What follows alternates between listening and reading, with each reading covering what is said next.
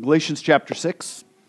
And we're going to be looking at that last section in Galatians chapter 6, 11 through 18.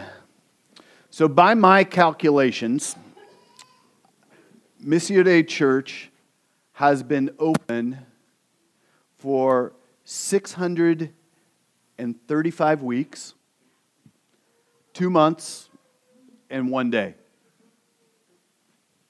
That means, by my calculations, that I have preached nearly 600 sermons since we opened in March of 2007. That's overwhelming. To think about 600 sermons of just constantly being in the Word and making sure that I am presenting what is true and beautiful and faithful to God's Word.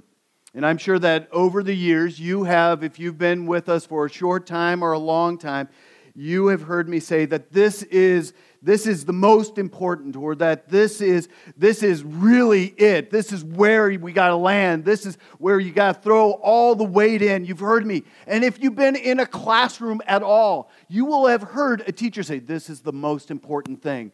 And then after a while, you start going, really?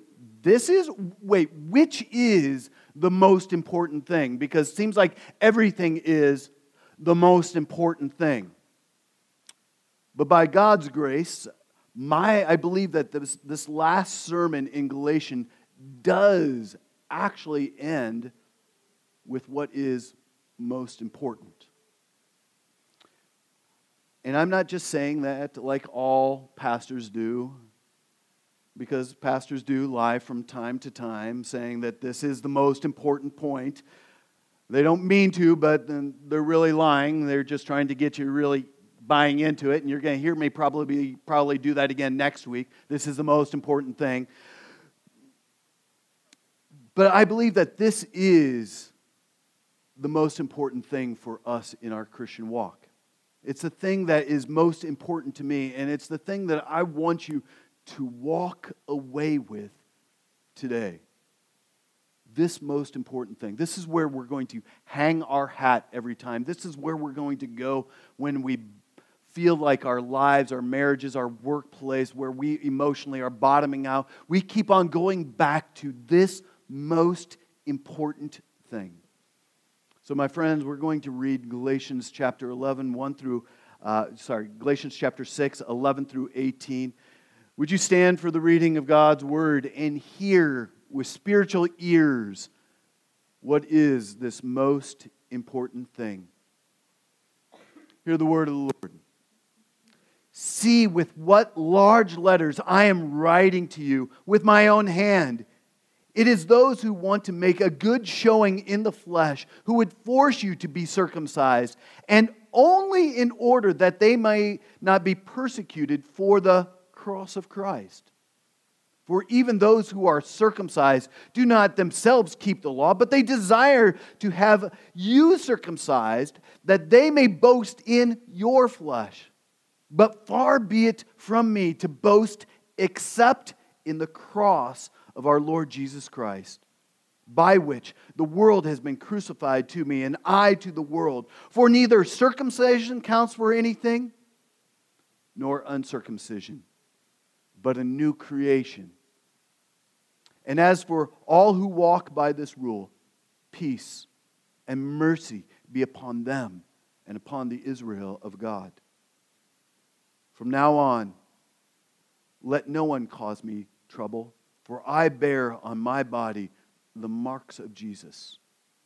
The grace of our Lord Jesus Christ be with your spirit, brothers. Amen. This is the word of the Lord. You may be seated. So we've been studying the book of Galatians since January, and up to now, Paul has been dictating this letter using a scribe. We're not exactly sure why he is using a scribe. Maybe it was just the fancy mode of the day.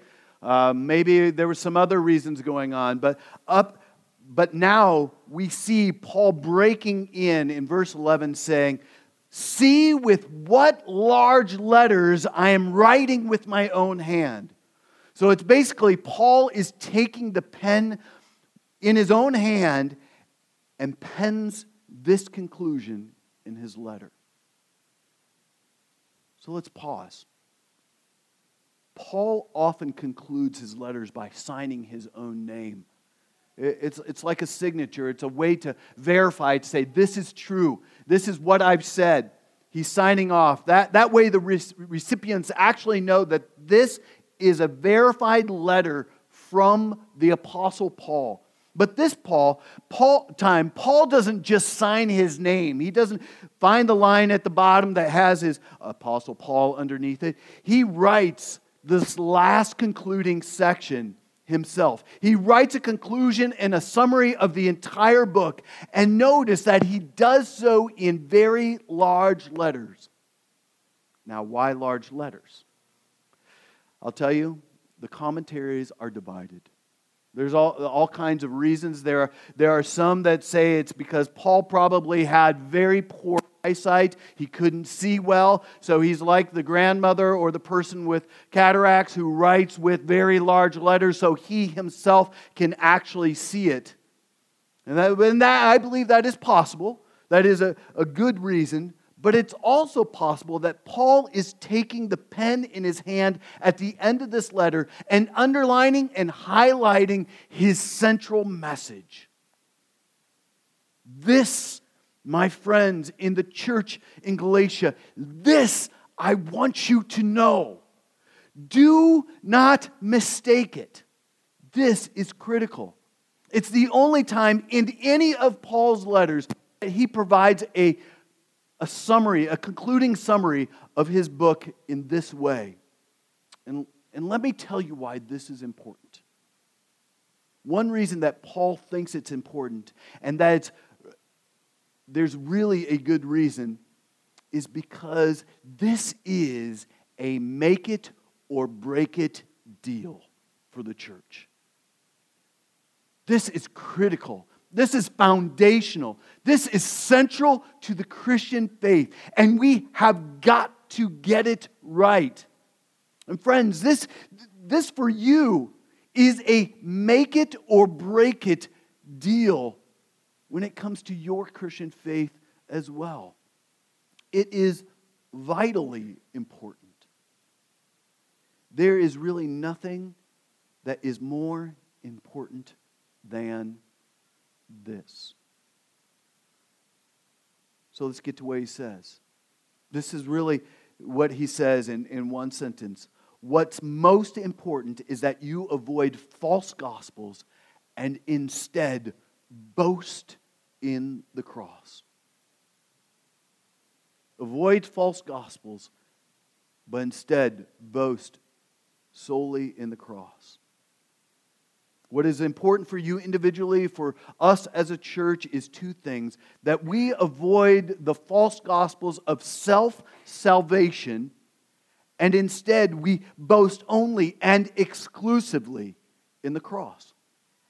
So our first point is, avoid this gospel, this false gospel of self-salvation. And the first thing that Paul picks up this pen and warns us about is this. He warns us against this tendency that we all have, every single one of us. There's not one person here exempt, including myself, that does not find him or herself in this spot of desiring to be our own Savior. He warns us of a danger that can and will seep into our church. The danger is we all want to somehow contribute to our salvation. We want to add something to Jesus to make us more appealing. If I could just do this, it'll be perfect. The danger is that we will try to add to the gospel. And by doing so, we will only subtract from the gospel. And we will end up ultimately destroying our own souls. And the reality is that we're not blatantly trying to do this. It's not like, man, God, you have no clue about how to save my soul, so I'm going to give an additive to make me better. No, it's a subtle thing. And by doing so, we ultimately destroy ourselves. A.W. Pink once said this: "The greatest mistake made by people is hoping to discover in themselves that which is found only in Christ alone." We hope to discover in ourselves what can only be found in Christ alone. Or another pastor said, the most dangerous thing that can happen to you is that you become proud of your own obedience. It's like, look at me. I am faithful. I am pure. I am maturing. I'm doing this. I'm leading here. I'm contributing here. Look at me. And we think that somehow our obedience is going to make our salvation more possible, more beautiful. Think about that. Our greatest danger, our greatest mistake is that we look to ourselves and our obedience instead of looking to Christ. So how does Paul say this? How does he flesh it out? Verses 12 to 14. It is those who want to make a good showing in the flesh who would force you to be circumcised, and only in order that they may not be persecuted for the cross of Christ.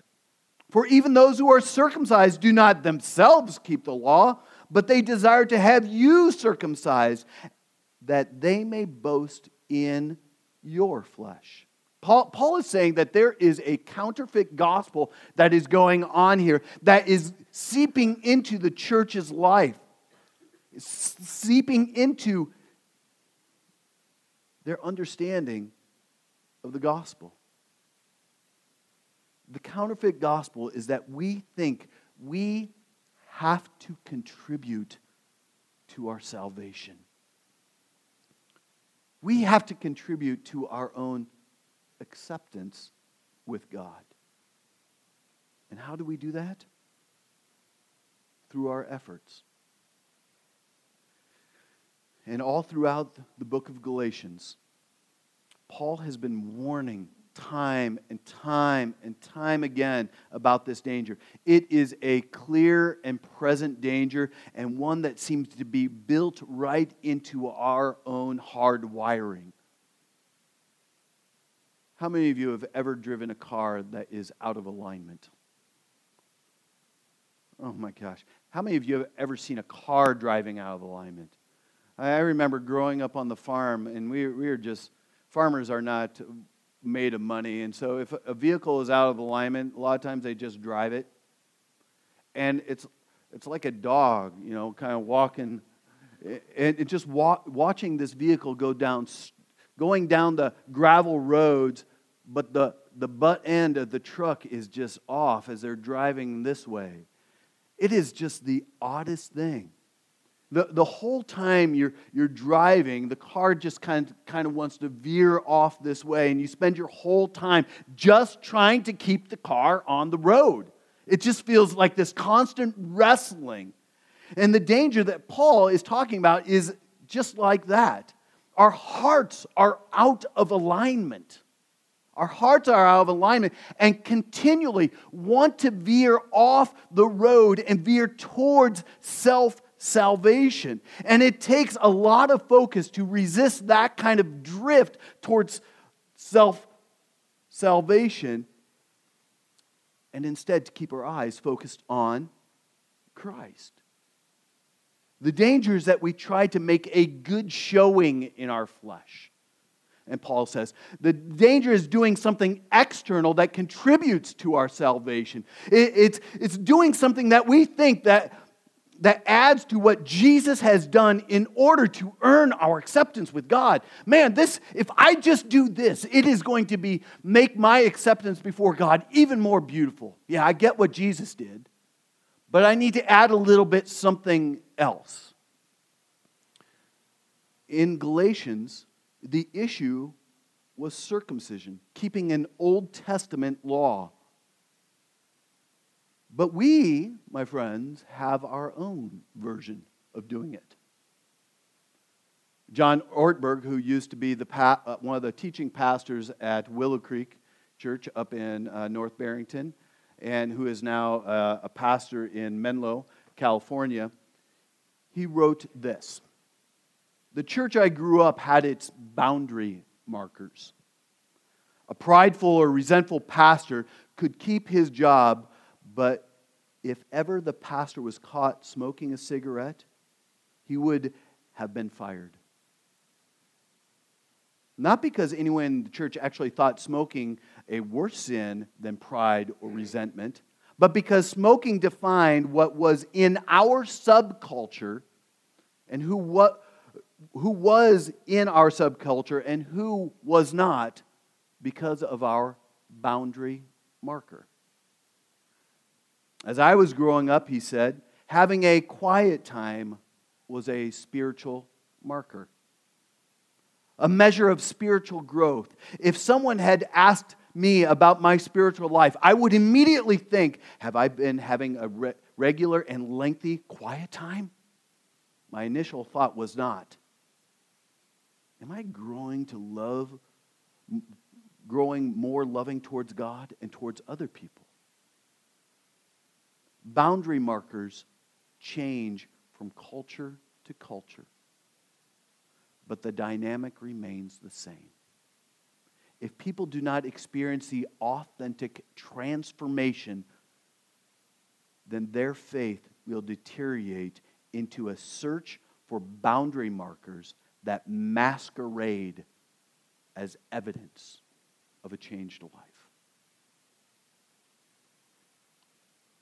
The danger for each and every one of us is that we are going to pick up some external behavior as our contribution to our salvation. And slowly, without even realizing it, we begin to trust in our own righteousness or boundary marker rather than the finished work of Christ. Does that make sense?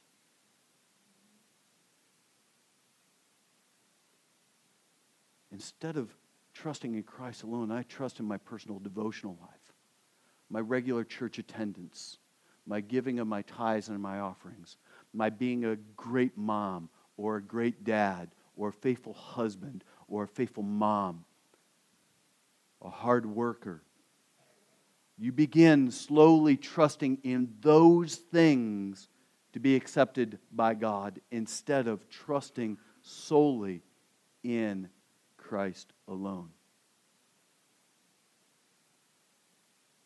And what's the problem with this?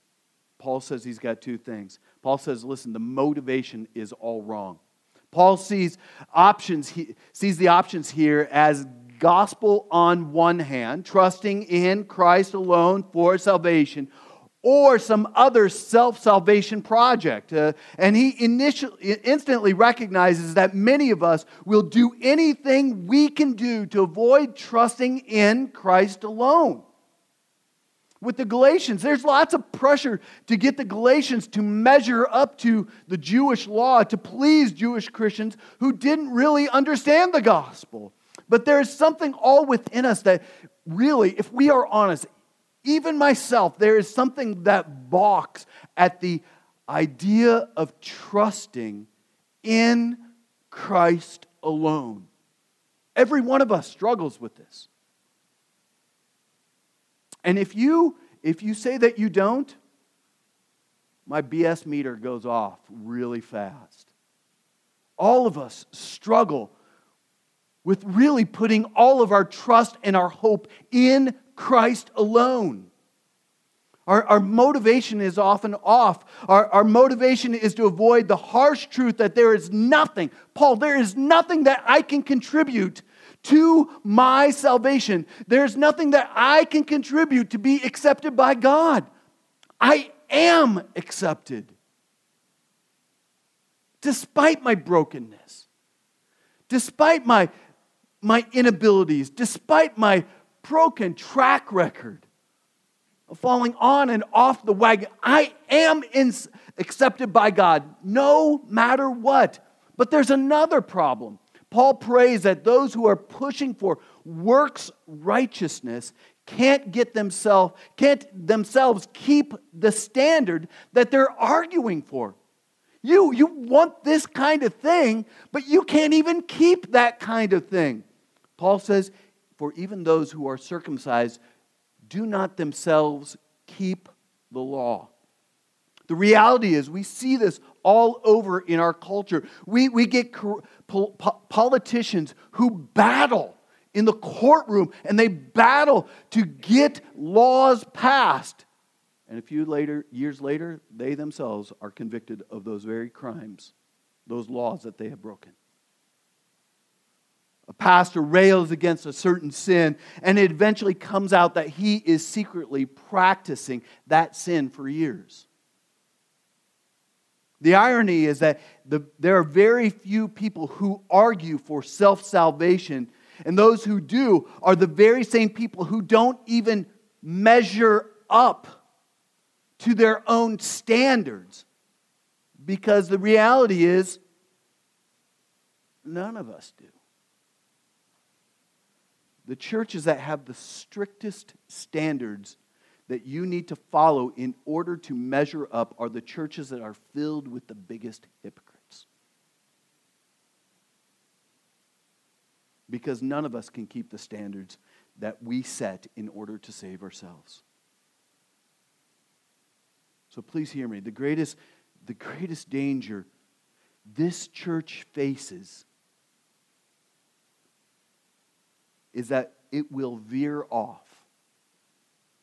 That we will veer off without even knowing it to a false gospel.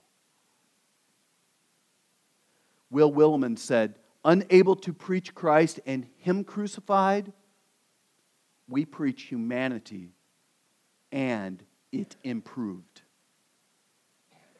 We're always tempted to substitute the message of the message of the gospel for a message of self-improvement and self-salvation. We're always tempted. If you just do these 5 things, you are going to be more accepted by God. You are going to feel guilt-free and loved more by God. But my friends, that is a false gospel.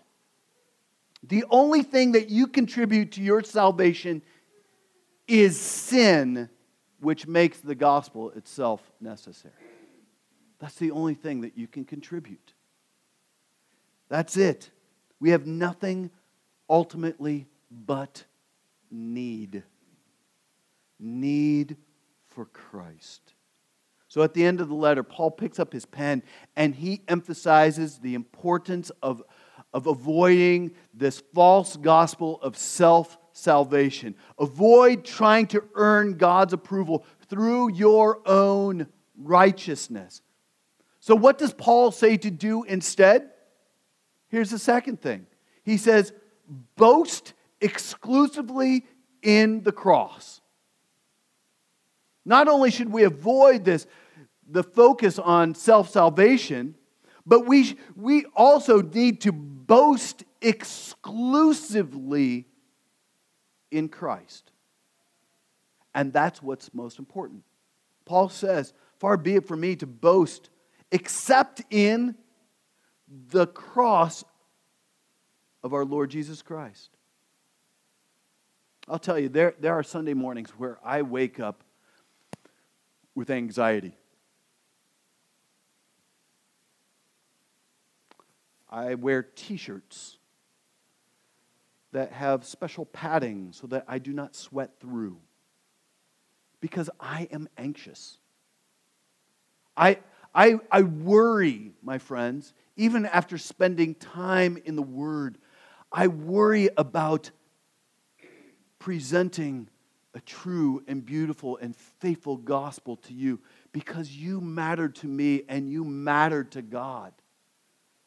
I wake up with a sense of urgency, sometimes even playing back sermons that I've preached. I'm basically useless to my wife in the morning because my mind is just rolling with ideas and thoughts and fears and concerns and urgency all in this ball of wax. I can understand what a preacher said in this novel called Gilead. He said this, I think every day about those going through those old sermons of mine to see if there's one or two I might want you to read sometime. But there are so many, and I'm afraid, first of all, that most of them might seem foolish or dull to me. There's not a word in any of those sermons I didn't mean when I wrote it. If I had the time, I would read my way through 50 years of my inmost life. What a terrible thought. I had a dream once that I was preaching to Jesus himself, saying any foolish thing I could think of. And he was sitting there in his white robe, looking patient and sad and amazed. That's what it felt like. Well, perhaps I can get a box of them down here somehow and do a little sorting. It would put my mind to ease to feel that I was leaving a better impression. So often I have known right here in the pulpit, even as I read these words, how far they fell short of any hopes I had for them. They were the major works of my life from a certain point of view, and I have to wonder how I have lived with that. This is a pastor wrestling with, was I faithful in presenting the most important thing? Time and time again, dealing with anxiety. 50 years of sermons and just going over it. And I think back over the things that I have preached and shared with you, and all the things that I wished I had shared with you. And maybe some of you feel that as parents and grandparents. You're going, man, I've said some really stupid things to my kids, my grandkids.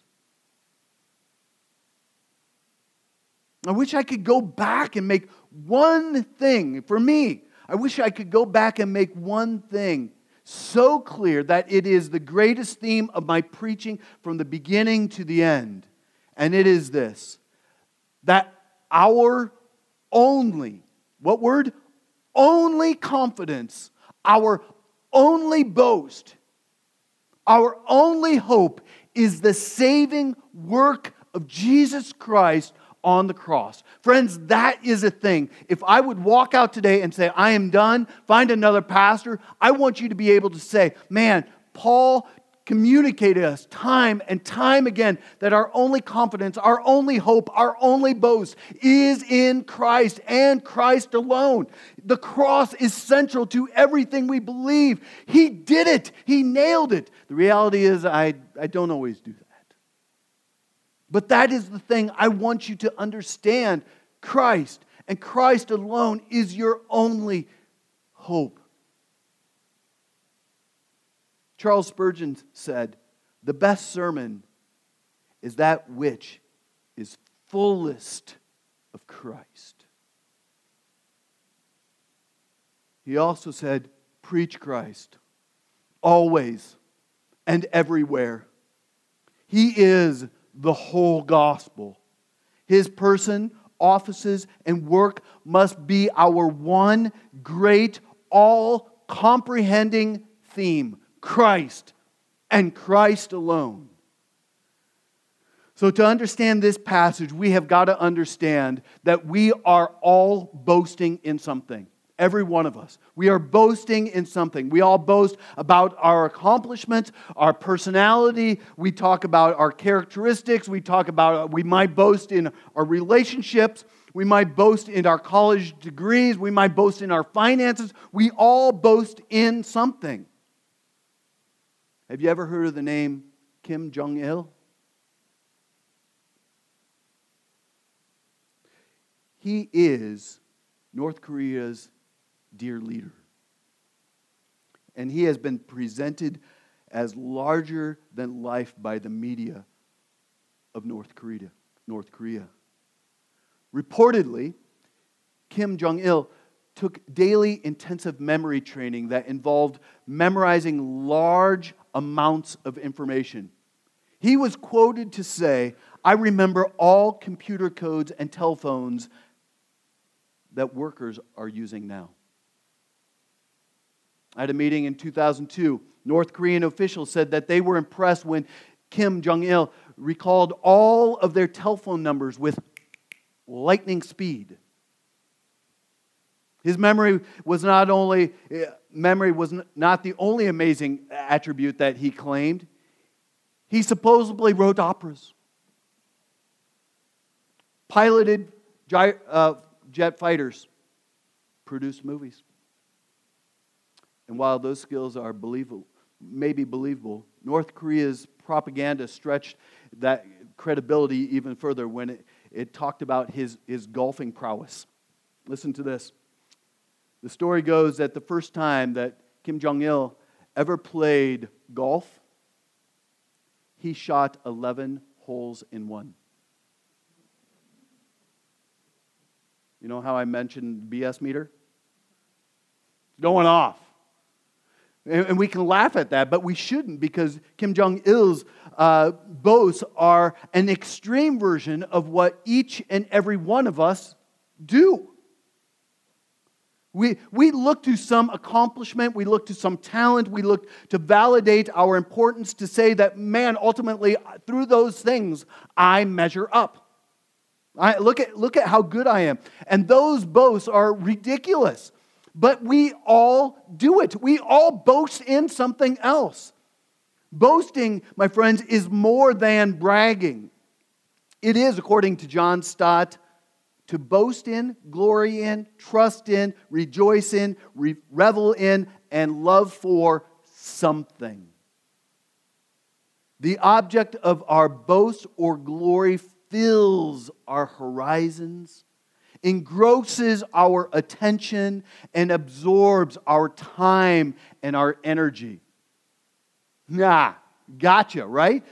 We all have these things that fill our horizon. We all have things that engross our attention. Think about what fills your mind. What do you worry about? What do you love? What do you long for? What do you strive for? Is it Christ and Him crucified, or is it your job? Is it your wife? Is it your children? Is it your reputation? We are all filled with other things that we boast in instead of Christ and Him crucified. Everyone boasts in something. It could be your popularity. It can be your intellect. It could be your appearance. It could be your influence. It could be your job or your job performance. It could be your religious accomplishments. We all, my friends, we all boast in something. But we also need to understand something. Our boasting, our obsession, our identity should ultimately come from one place and one place only. The cross of Jesus Christ. Paul says, "Far be it from me to boast except in the cross of our Lord Jesus Christ." Man, Paul is, in the Bible, for many of us, like a religious superstar. And Paul says, everything that I've accomplished is nothing. I want to boast not in the churches that I planted, not in the epistles that I wrote, not in even the kind of persecution I received. The thing that I want to boast in the most, exclusively boast in, is Christ and Him crucified. I want to boast in Him. And this would have been very strange for the listeners in that time. We think of the cross as something beautiful and something noble. We wear it maybe around our necks and have it hanging in our homes as decoration. And in Paul's day, it was the ugliest thing possible. You could not even mention the cross in polite society. The Romans considered the cross to be degrading, despicable, disgusting, detestable, and disgraceful. But Paul says that cross is where my boast is found. Paul looked at the cross and he saw that God loved him enough to send His only Son to die for us. He looked at the cross and he saw His salvation. Jesus paid it all. All to Him I owe. Are those just words we sing, or is it the cry of our hearts? He saw that he was forgiven, that he was justified. He saw that God's wrath was turned away, and now he stands innocent before his God. Friends, don't boast in anything else. Boast only in the cross. But there's a problem. You can't boast in the cross and yourself at the same time. If you glory in the cross, you have to stop trusting in your own merits, and you have to trust in Christ alone. John Stott said, only if we humbled ourselves as hell-deserving sinners shall we give up boasting of ourselves. Fly to the cross for salvation and spend the rest of our days glorying in the cross.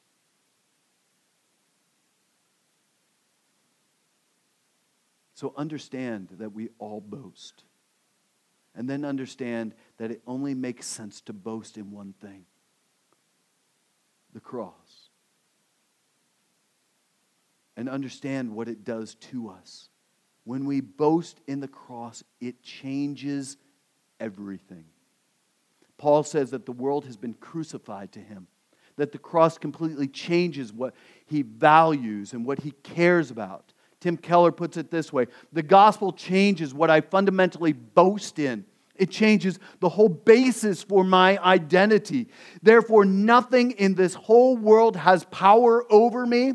I am free at last to enjoy the world, for I do not need the world. Let me say that again. There's nothing in the world that has power over me. I am free at last to enjoy the world, for I no longer need the world. I'm neither inferior to anyone nor superior to anyone. I am being made all over into someone and something entirely new. My friends, the gospel changes what we boast in. It completely changes our identity. It changes the way that we look at ourselves, our relationships, our inner struggles. It changes everything. Our identity is no longer in what I think about me or what I feel about me. But Jesus says, you are a new creation. The old is gone. The new has come. I have given you a new creation. Boast in what I have done for you. And that is enough. If you're going to brag about anything, my friends, brag about Jesus. Brag about His saving work in your life.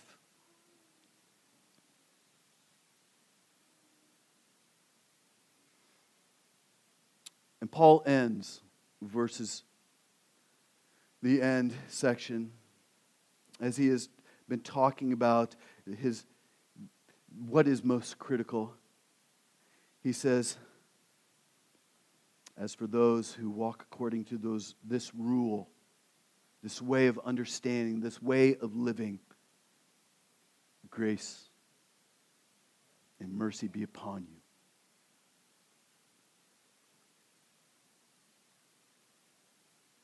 And then he wraps up with this beautiful benediction. He says, the grace of our Lord Jesus Christ be with your spirit, brothers. Amen. So let it be. Make it so. And what he's saying here is that this is all that matters. He's saying, from now on, he says, let's not have any more confusion about the gospel. Let no one bother you about false versions of the gospel, he says. He's glad to be a part of the people of God who get the gospel, and he prays that the grace of the Lord Jesus Christ would be with the Galatians as they avoid the false gospel of salvation and embrace the cross of Christ. Man, may the grace of our Lord Jesus Christ be with you as you are on this endeavor. I imagine Paul looking at the scroll, having pointed to Jesus. He does a first century kind of mic drop with the pen. He just kind of drops it. He puts the pen down. He looks at the scribe and gives him the head nod. And says, send it out. This is it. And so, having brought your attention to a great Savior, my friends, I could walk out today and be done. Because I have done what I've been commissioned to do. Point you to Jesus. My only desire as a pastor is not for a church of 2, 3, 4, 5, 600, 1,000 people where we have multiple sites. My greatest desire is not that we be a church that has such a financial storehouse that we don't know what to do with all the money. My greatest desire is that we are not a church that has all kinds of staff that does all kinds of work here, or that we have amazing programs and things. My greatest desire for you is that you see, savor, and boast in Christ. My only desire is that you would glory in the cross, that Christ would be the greatest joy in your deepest glory. That's my desire. And having done this, my job is done.